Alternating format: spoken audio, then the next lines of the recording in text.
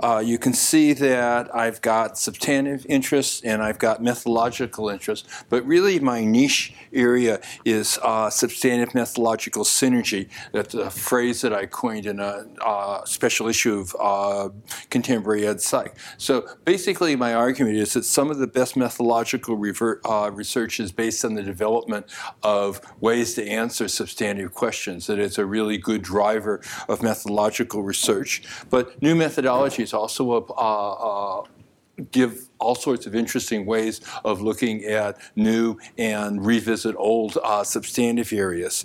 And the synergy between these two is particularly important. And it's also a bit of a dying art in that I think that what is happening in the social sciences, at least, is that the gap between the substantive and the methodological is getting larger and larger. And so the niche area that I've tried to define for myself is putting these two areas together. So let me now go on to the actual presentation. I'm going to be talking about my research in student evaluations of teaching.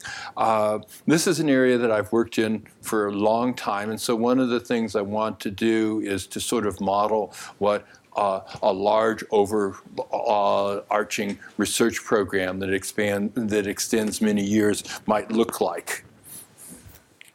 So I'll begin by giving you an overview of what my conclusions are. So here's a brief overview of the topics that I'm going to be talking about, and if we talk about the purposes of student evaluations, everybody at least pays lip service to the fact that student evaluations are the main purpose is to improve teaching effectiveness. However, they're much more controversially used for personnel decisions. In some universities, they're used for student course selection, and certainly you'll see from my research that they're used as an outcome or process of a research for research on teaching. The first purpose is nearly universal, the others aren't. I'll give you a brief summary of what I'm hoping you'll get from this lecture. So my research, some 50 or 60 articles in this area, plus reviews of thousands of articles in this area, led me to conclude that student evaluations are multidimensional, reliable and stable, primarily of the teacher who does the teaching rather than the course that is taught, valid in relation to a variety of indicators, relatively unaffected by a lot of variables hypothesized as biases, and seen to be useful by students for use in course selection, by administrators, and by teachers as feedback about their teaching. So let me start off by talking about the dimensionality issue. Effective teaching clearly is a multidimensional construct, and so it's hardly surprising that sets are also multidimensional. For example, a teacher may be organized but lack enthusiasm, and this should be accurately reflected in the student evaluations. The SEEK instrument that I developed is a multidimensional instrument, and here's the scales or factors that it's designed to measure. Information, I refer to student evaluations of teaching as sets. So information from sets depends upon the content of the items. Poorly worded items will not provide useful information. If a survey contains a hodgepodge of different items and the student evaluations are summarized by an average of these diverse items, then there's no basis for knowing what it is that's being measured. The SEEK instrument that I developed consists of these 9 multi-item scales and 2 overall rating items. For personnel decisions, there's a controversy as to whether a multidimensional profile of scores or a single summary score is more useful. However, for feedback for teachers, use in student course selection, and use in research on teaching, there appears to be general agreement that a profile of distinct components of student evaluation based on an appropriately constructed multidimensional instrument is more useful than a single summary score. So factor analytic support for the SEEK instrument is very strong. More than 30 published factor analysis of the SEEK responses have identified the factors that it's designed to measure. The SEEK studies using the applicability paradigm have demonstrated the SEEK factor structure in lots of different educational settings in different countries and different settings. Teachers were also asked to evaluate their own teaching effectiveness on the same SEEK score as completed by their students, and the same factors came out of the teacher self-evaluations. So how well does the SEEK factor structure generalize across different courses? Well, I took a sample of 25,000 classes, close to 1 million questionnaires, conducted factor analysis for the total sample and for each of 21 subsamples of unique groups of teachers who varied in academic discipline, psychology, engineering, and so forth, and level, undergraduate and graduate. The factor analysis for the total sample in each of the 21 subsamples all identified the same 9 unique SEEK factors. So the SEEK factor structure is very robust. The debate about which components of teaching effectiveness can and should be measured clearly hasn't been resolved. However, there is a consistency in those that are identified in responses to the most carefully designed instruments.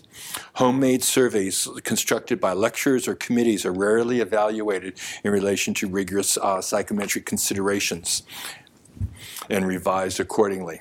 They fail to provide a comprehensive evaluation of set dimensions. This undermines their usefulness, particularly as diagnostic feedback. It's also important to note that the SEEK form provides additional items that can be selected from an item bank or items written by the instructor. In this way, it provides a compromise between uniformity and flexibility. Let me move on to the issue of reliability and stability. The reliability of sets is most appropriately determined from raters of inter-rater agreement, that is, the generalizability of ratings over students in the same class. The reliability of the class average response depends upon the number of students rating the class. Given a sufficient number of students, set reliability compares favorably with the best objective test. However, even for small classes, you can get adequate reliability by averaging the results from several different classes. Now, here's a real interesting policy-related issue that I'll come back to later on, but let me talk about the focus of this now. What's the relative importance of the teacher who does the teaching in the course that's being taught? To look at this, I asked, how highly rated are sets in 2 different courses taught by the same instructor, the same course taught by different teachers on 2 different occasions? For the overall instructor rating, the same teacher teaching the same course on 2 occasions, the correlation was 0.72. This is a combination of teacher and course effect. The same teacher teaching 2 different courses, the correlation was 0.61. This is a more pure measure of the teacher effect. The same course taught by 2 different teachers, the correlation was essentially 0. This is a course effect. Similar results were found for the overall course rating. So in summary, sets primarily reflect the teacher who is doing the teaching, not the course that's being taught. This has very important implications for their use. They are very good for evaluating teachers, but apparently not so good for evaluating courses.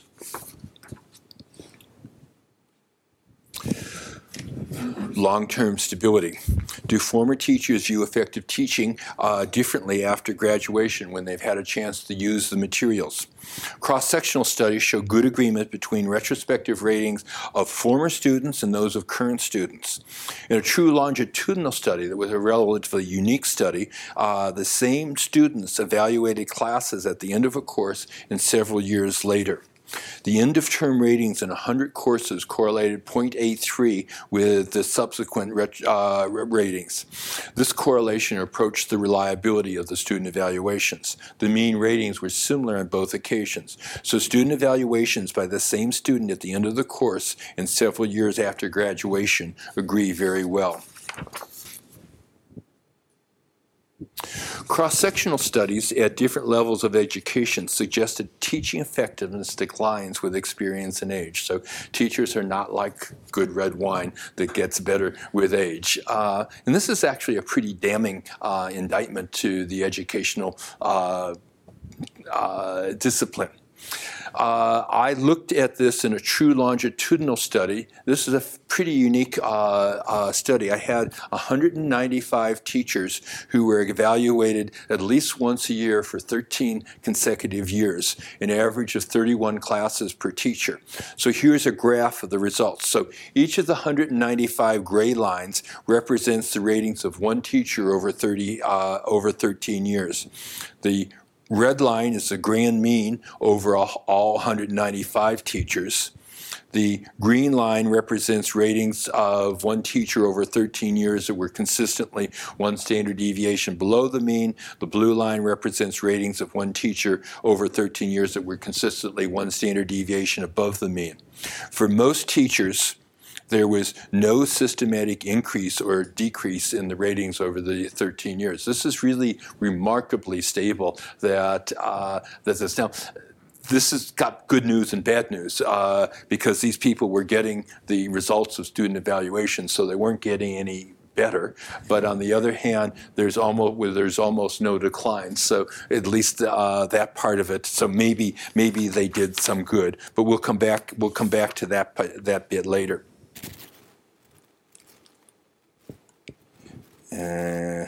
Yes.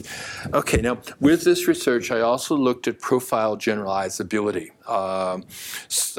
Thus far, we've just considered individual SEEK scales. Using the longitudinal data, we test whether each teacher has a unique profile of SEEK scales and how this varies over time. Profile level refers to the tendency for all scores to be high or low. And so if somebody gets high scores in everything, they're a good teacher, and that's a level effect.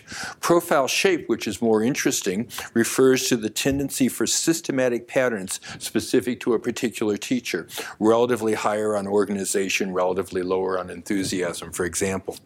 The results show that each teacher has a characteristic profile that is consistent across different courses and consistent over time and distinct from the profiles of other teachers. And so the profile was nearly as consistent as the level. And so both the shape and the profile, the level and the profile, were highly consistent over time. Let me now move on to the issue of validity. Evaluating teaching, effective teaching is a hypothetical construct, so there's no single indicator of it. Hence, the validity of sets and other indicators of effective teaching must be validated through a construct validity approach.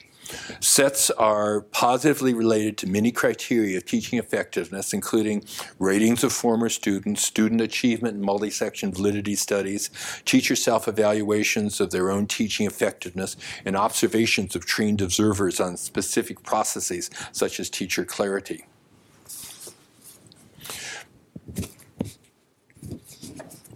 I'll begin by talking about the multi-section validity paradigm. So let's consider the validity of sets in relation to student learning. Now, you can't easily evaluate student learning across lots of different disciplines, particularly at the university level, because there's no single criterion. And our way of getting around this was what's called the multi-section validity study. In this, there's many sections of the same course, typically large introductory courses with many parallel sections. Each section is taught by a separate teacher, but the same course outline, textbooks, objective, and final examination. Students are randomly assigned to sections and clearly don't know who the teacher is ahead of time. The final exam, there's a common final exam that reflects all the common objectives. Students evaluate teaching effectiveness on a well-standardized instrument before the final grade. And then the section average student evaluations are related to section average exam performance, controlling for pretest measures. So the research question is, are sets valid in relation to objective measures of student learning when plausible counter-explanations are not viable? Cohen did a classic meta-analysis of multi-section validity studies. Student achievement was consistently correlated with sets. For a subset of 41 well-designed studies, correlations between achievement and sets were substantial, many correlations more than 0.5. This demonstrated that sets are substantially related to student learning and constitutes an important support for their validity. Another area that I've looked at quite a bit is teacher self-evaluations. I use teacher self-evaluations as part of the diagnostic feedback that I use for teachers, but we also did this in terms of validating the student evaluations. So sets have been validated in relation to teacher self-evaluations. In 2 studies, teachers evaluated their own teaching using SEEK instruments, were evaluated by their students. This was 2 different courses, or 2 different studies, each with several hundred teachers each. Separate factor analysis of teacher and student responses identified the same SEEK factors. Student-teacher agreement on all dimensions was significant, supporting convergent validity. Student-teacher agreement was specific to each dimension, supporting divergent validity. The mean differences between student and teacher responses were small. Student ratings were not systematically higher or lower. So this supports, from another source, the validity of the student evaluations. Here's an interesting issue here, looking at peer ratings based on classroom visitation. In a classic study at a new university, John Centric compared student evaluations and peer ratings, 6 observations by 3 different peers, 2 each, but found almost no agreement between different peers. So the reliability of the peer evaluations was close to 0. In a review, Murray concluded that compared to student evaluations, peer reviews based on actual classroom visitation were less sensitive, reliable, and valid, more threatening and disruptive to faculty morale, and more affected by non-instructional factors such as research productivity. Murray found that ratings by trained observers tended to be more reliable, but Murray found that it took 20 or more observer reports to get minimally reliable ratings. These findings neither support nor refute the validity of sets, but suggest that peer ratings based on classroom visitation are not valid indicators of teaching effectiveness. Now, if you want to know more about classroom visitation and observations, you should talk to Kathy, who has done lots of work in this area in the school setting. It's not that you can't get reliable observations, but you have to have highly trained observers. You have to be looking at very specific target behaviors or outcomes that we're looking at. And so this isn't what's typically done. And so the peers can play an important role in terms of evaluating syllabus and whether it's up to date and so forth, but they're not particularly useful for classroom observations. In support of the validity of student evaluations are positively related to many criteria of effective teaching, including ratings of former students, student achievement and multi-section validity studies, teacher self-evaluations of their own teaching effectiveness, observations of trained observers on specific processes such as teacher clarity. Now, this isn't exactly a validity issue, but it's a really important issue. Teaching and research are typically seen as the most important products of university faculty. We can take 2 extreme views that a teacher can't be a first-rate teacher unless they're actively engaged in scholarship. And from this perspective, maybe you would expect teaching and research to be positively correlated. An opposite perspective might be that would-be teachers spend all their time doing research rather than preparing for teaching, and they neglect their teaching in order to get publications out in a publish or perish environment. And from that perspective, you might think that they would be negatively related. With John Hattie, I did the classic meta-analysis, the most extensive review of this relationship, based upon some 500 correlations between teaching and research. We found that the mean correlation between teaching effectiveness and research productivity was almost exactly 0. The lack of correlation was consistent across different disciplines, different types of university, different indicators of research, and different components of teaching effectiveness. I had a model of counterbalancing effects. Basically, I said that the ability to be a good teacher and be good at research are positively correlated. The time spent on the two and maybe the reward structure is negatively related. That effectiveness is a combination of ability and time allocation, and so that the positive relationship between abilities in the two areas and the negative correlation in time spent in the two areas results in little correlation in terms of actual effectiveness in the two areas. We did some tests of this model. Time on research is positively related to research productivity. The more time you spend, the more productive you are. It's not related to teaching effectiveness, and it's negatively related to time on teaching. Time on teaching, here's the really bad one. Time on teaching is not related to teaching effectiveness. So the more time you spend preparing for teaching doesn't improve your teaching. Time on teaching is negatively related to research productivity and negatively related to time on research. So there's some real issues here about that we'll go into when we talk a little bit about how to improve teaching effectiveness. We followed this up. We didn't like these studies, these results. What we wanted was that there was clear support for a nexus between the two, and we've often been shot as the messenger on the basis of our research saying that they're essentially unrelated activities. So we did a much more comprehensive study at an Australian university where we had much richer data. So we had very rich data on publications. We had student ratings of everybody that was in the university, and so we were able to look at this nexus. We constructed a whole variety of new variables, including what we call nexus scales, the belief that teaching contributes to research or research contributes to teaching. But the results essentially supported the previous results. We even asked teachers to academics to evaluate their own teaching effectiveness and their own research productivity. And anybody that collects survey data knows that there's a positive halo effect when you ask people to rate two different characteristics about themselves. And even these were almost uncorrelated. So we came to the conclusion that there wasn't much evidence for this nexus. We argued that universities should set as a mission goal the improvement of the nexus between teaching and research. And here's some suggestions, some strategies suggested that may do this. Now, this is a really critical variable.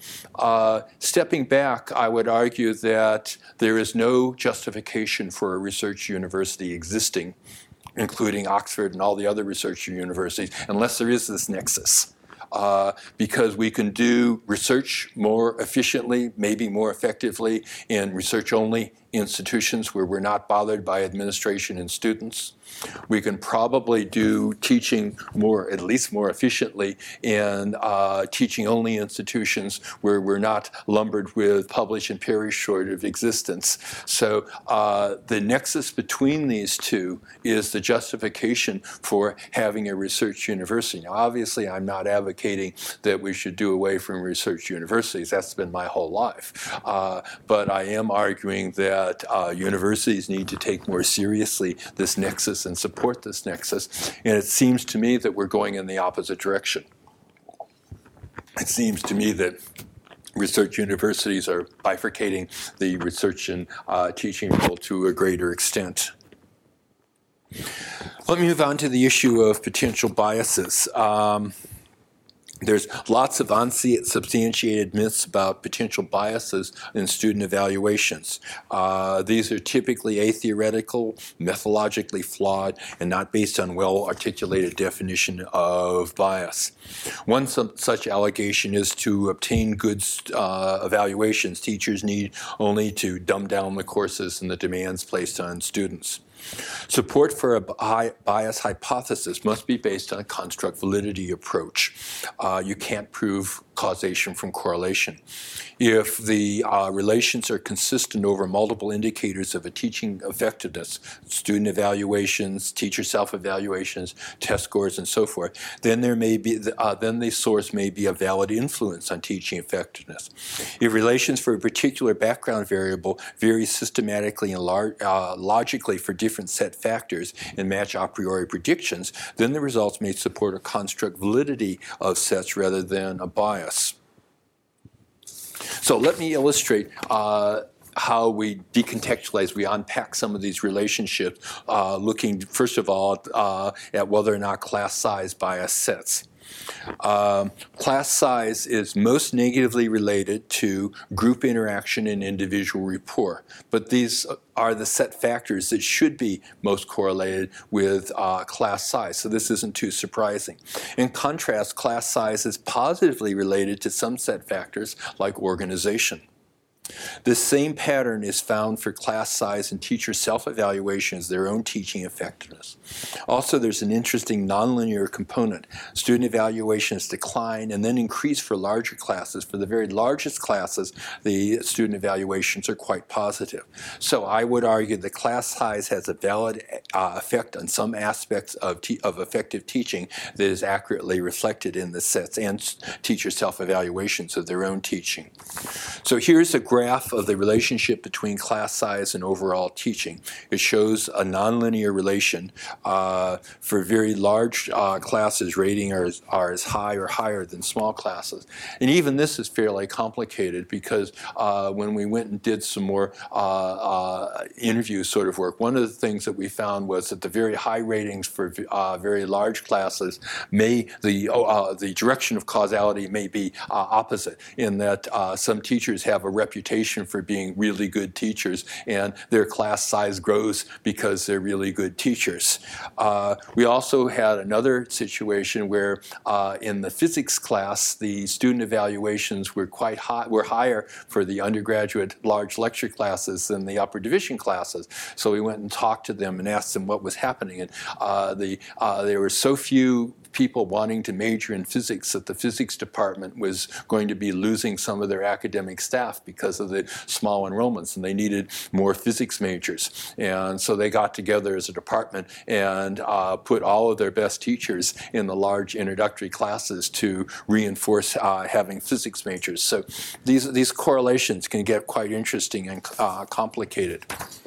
A real interesting one is the workload difficulty. This is not a bias because the observed relations are in the wrong direction. Easy classes get worse ratings, not better ratings. There is a similar pattern is found for workload difficulty in teacher self-evaluations of their own teaching effectiveness. There's also a small nonlinear component in this relation whereby sets increase as workload increases to an optimal level, flatten out, and then decline for very high levels of workload. These results are consistent with theory and have important implications for effective teaching. We also found in subsequent research that useful workload is more positively related to sets, but busy work, non-useful workload, is not. The workload difficulty effect is in the opposite direction to that predicted by a bias interpretation, so we argue that it's not a bias. So here's a graph of the relationship, the nonlinear relationship. For low and average levels of workload, increasing workload leads to higher ratings. It's only for the very high level that increasing workload, so these are 2 standard deviations above the mean. High levels of workload, that increasing workload leads to lower ratings, and one might argue that workloads at that level may be in fact counterproductive. Obviously, this is too much detail for you to take in, but this is here I provide a summary of results based on potential biases of student evaluation. In general, there's little support for the contention that sets are biased by characteristics that are unrelated to teaching effectiveness. Now let me move back to a little bit to the substantive methodological synergy. You can probably see that substantive methodological synergy carries through in a lot of the research that I've done. One of the things that I've done that's fairly recently is I've been working on a new statistical procedure called exploratory structural equation model. And some of you who went to the QuantSig session will have heard about that. Well, that was a particularly interesting juxtaposition with the student evaluation research. What had happened was that the SEEK instrument was based on exploratory factor analysis, and a lot of old psychological instruments are based on exploratory factor analysis. More recently, confirmatory factor analysis has mostly swept away exploratory factor analysis because of all the wonderful things that you can do. But there's also some very important limitations to confirmatory factor analysis. It assumes that every item measures one and only one factor, and there's no cross-loadings, and so on and so forth. And one of the criticisms of the SEEK instrument was that although the exploratory factor analysis fit quite well, the confirmatory factor analysis didn't fit very well. And so this was sort of an embarrassment, because obviously confirmatory factor analysis is something that I do a lot. The ESIM approach that was first introduced in 2010, so just the last couple of years, integrates the best aspects of the confirmatory factor analysis and the exploratory factor analysis. And so I was able to show that the ESIM did fit the factor structure. And there are really some important differences. In particular, the SEEK correlations were substantially inflated with the confirmatory factor analysis. So the median correlation was 0.72. And this, having factors that are this correlated, undermines their diagnostic purpose, because they're so highly correlated it's hard to distinguish. But the ESIM was able to show that the correlations, when you allowed the cross-loadings, was only 0.34, so a huge difference in terms of the usefulness in terms of discriminant validity. And then this was the first empirical demonstration of ESIM, so it was primarily a methodological study, but it also was very important substantively. So we had this huge archive of 1 million SEEK responses. We showed that there were big differences in the correlation. We showed that the factor structure was invariant over different periods of time that it was used. And we were able to do a whole variety of different advanced statistical techniques within the context of ESIM. And so this was an example of the substantive methodological synergy approach. Let me now move on to the next issue, probably the most important one, use of student evaluation to improve teaching effectiveness. So there's been many feedback studies in which teachers are randomly assigned to experimental feedback and control no feedback groups. Student evaluations are collected. Ratings are returned to feedback teachers, augmented perhaps by consultation. Groups are compared on end-of-term ratings and perhaps other variables. Now, in a meta-analysis of these studies, teachers who received midterm feedback were subsequently rated about 1/3 of a standard deviation higher than control teachers. Studies that augmented feedback with consultation produced substantially larger differences, but other methodological issues didn't have much difference in these effects. In 2 early SEEK studies using multiple sections of the same course. In the first study, all we did was an abbreviated survey that was administered midterm, and the results were simply returned to teachers. The impact of the feedback was positive, but very modest. In study 2, we met with the feedback group to discuss student evaluations and strategies for improvement. The feedback group rated teaching effectiveness more favorably at the end of the term, performed better on a common final exam in this multi-section validity study, and experienced more favorable affective items, feelings of course mastery, and plans to pursue and apply the subject. Study 2 was important because it demonstrated that augmented feedback improves student learning and subject affect, as well as subsequent student evaluations.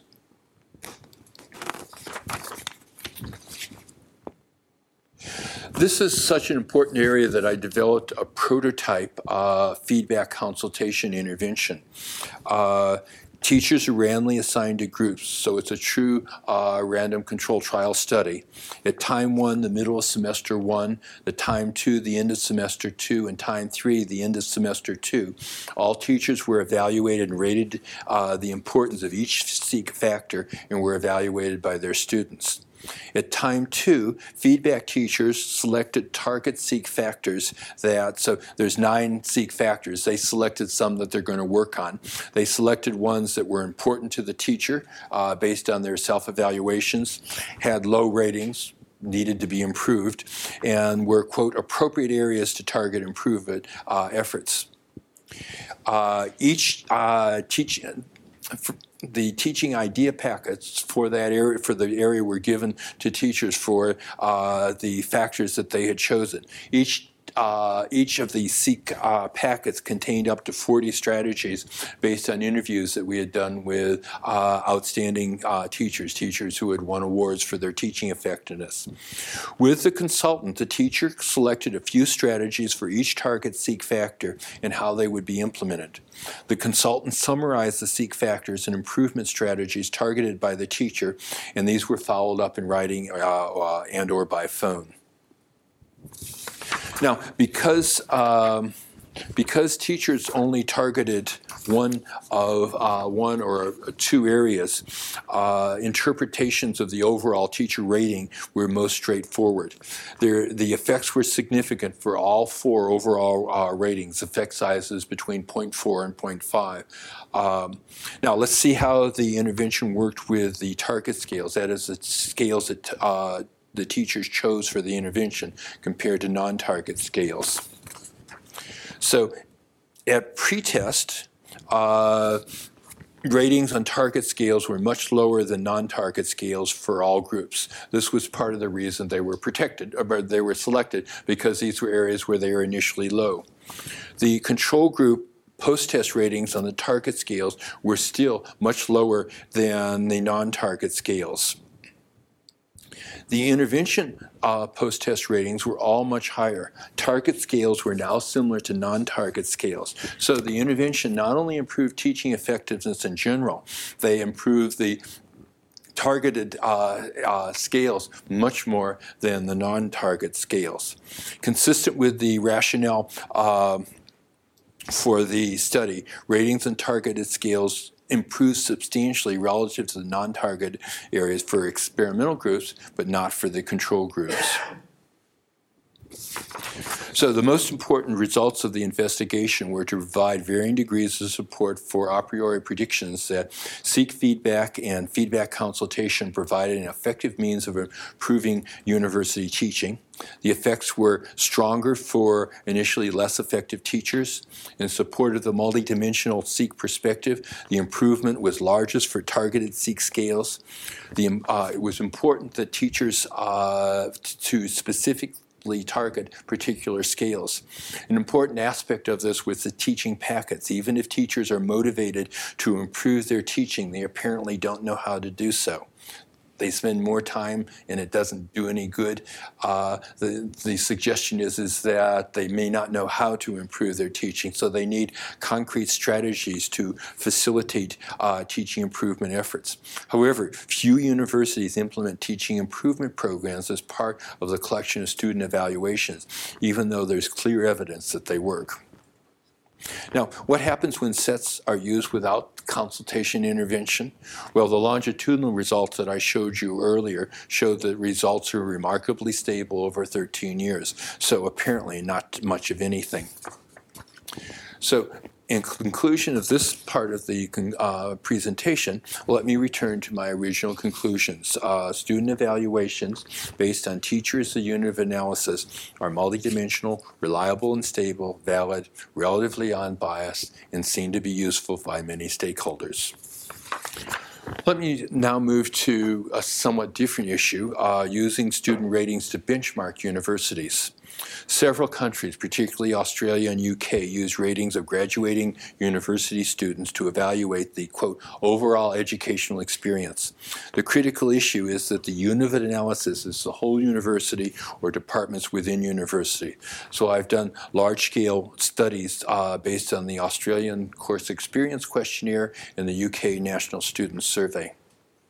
So here's the summary of the results for the UK research that I've done that are on the Higher Education Academy website. This is actually quite remarkable because they knew that my results were going to be probably negative for what they were willing to do, and they gave me access to the data and even gave me some funding to do the research. So I was quite impressed with their openness. In the UK study, all graduating UK university students were asked by the government to complete the National Student Survey. The response was quite good for survey research, 65%. The data used in my research is very large, 150,000 ratings from 140 universities on each of 2 different years. The critical question is, are the ratings able to differentiate between universities and departments within universities? Realize that this is basically a reliability question. So are the ratings able to reliably differentiate between universities? So here we have a caterpillar plot for the differences between universities based on the National Student Survey Global Ratings. Each triangle is the mean satisfaction rating for one university. The vertical line that goes above and below the mean is an error bar, the range of probable error. Longer error bars represent more error. The solid blue line is the mean rating across all universities. For example, this university has a mean rating of 0.4 of a standard deviation below the average across all universities. The error bar is a probable error. Here it is ranges from -0.2 to -0.7, so that error bar is completely below the mean. The caterpillar is useful for comparing universities. A few universities are below average, that is, the whole error bar is below the mean. A few universities are above average, the error bar is completely above the mean. Most universities are not significantly different from average. The error bar overlaps with the mean. So they're not very good at differentiating between universities. Here we're looking at how well they differentiate between departments. There's actually more variance explained by department levels, but the error bars are much bigger so that there's only a little bit of differentiation at the extreme ends. These are departments, either departments within the same university or the same department across different universities, so that there's even less differentiation at the departmental level than there is at the university level. At long last, I was able to get access to the Australian data. It took me ages to get access to this data because you now know about caterpillar plots. I'll show you. Here's the caterpillar plots for departments and across universities, and so you can see there's even less differentiation between universities in the Australian context than there is in the UK context. The Australians also developed a rating of PhD students of the Postgraduate Research Experience Questionnaire, and you can see the caterpillar plot here. There's none of the universities that had any significant differences, and not surprisingly, the ratings for each university were unrelated to research productivity, number of Australian PhD student scholarships awarded, and attrition rates. So we concluded that the PREC responses were unlikely to be useful for any purposes for which they were designed, including benchmarking or improving PhD programs. Not making me very popular with some of the Australian policy people. For purposes of comparison, consider a caterpillar plot based upon student evaluations of teaching. These data are the ones I looked at earlier, the longitudinal study of 195 teachers over 13 years. So this is very demanding. So this is ratings over 13 years where you expect that there would be some sort of regression to the mean. The ratings of individual teachers are highly differentiated relative to in National Student Survey and CEQ type ratings. There's large differences between teachers relative to probable error. Many teachers are consistently above or below average across the 13 years. So this is another variation of the graph that I showed you before. So, in summary, there's no basis for using CEQ or National Student Survey type approaches instead of student evaluations or vice versa. They have different purposes. However, there is limited rigorous evidence that the CEQ responses are reliable, valid, or useful for much of any purposes. The substantial student evaluation literature in support of the reliability and validity and usefulness should not be used to justify National Student Survey type ratings. The National Student Survey type ratings should only be used with extreme caution for benchmarking purposes, and if they're used at all, they should be qualified by estimates of probable error, as in the caterpillar plots. Now, let me now talk about a research project that I've just in the process of undertaking with some colleagues at Durham. I've always wanted to look at the student evaluations in the school level. There's no reason why high school students can't evaluate teaching effectiveness on this instrument or perhaps a different instrument, but I've never gotten access. I had one extreme case where this was in the TAFE sector, which is somewhere between high school and university, technical education sector in Australia. And I had a master's degree student that was very high up in this organization. And we constructed a study. This was not a major study, but there were 3 different student evaluation instruments, and he asked each of a large group of anonymous students to select a representative good, not so good, good, average, and poor or not so good teacher. The students were anonymous. The teachers they selected were anonymous. He had ticked all the boxes and gotten all the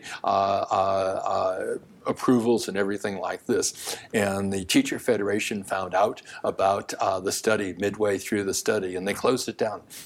They stopped it. And then through repeated negotiations after a month, they agreed to let him finish collecting the data, but they put a 10-year embargo on his thesis. So the thesis was not able to, was in a locked cabinet for 10 years. Now, one of the things I'm quite excited about is that Peter Timm's organization has put out a call. He's got a large collective of schools that he works with where he does school reports, and he put out a call for volunteers to be involved in a study of student evaluations. These are for senior high school students, and got a pretty good response. I think there were something like 60 schools, so a large enough sample so that we'll be able to look at this. And I think pretty much all of the teachers in 50 or 60 schools. I'm not sure the numbers yet, but fairly large numbers. And eventually we're going to try and look at the feedback improvement and whether or not that works with at the high school level as well as it works at the university level. And it's really quite an interesting to look at the juxtaposition between the school and the university. I mean, this is how teaching effectiveness is evaluated at the university level, and it's just totally different than the way it's evaluated at the school level. So at the school level, researchers and policymakers are so focused on test scores as the only outcome of effective teaching. And so I'm hoping that it may be a time where people are so fed up with test scores being the only basis. I'm not saying that test scores shouldn't be one of the criteria. That's quite reasonable. But I'm hoping that maybe the student evaluations of teaching effectiveness could be implemented as an alternative way of measuring teaching effectiveness. And so next time I talk to you, I'll tell you whether or not the research with Peter Timms that I'm doing with Peter Timms is working out all right.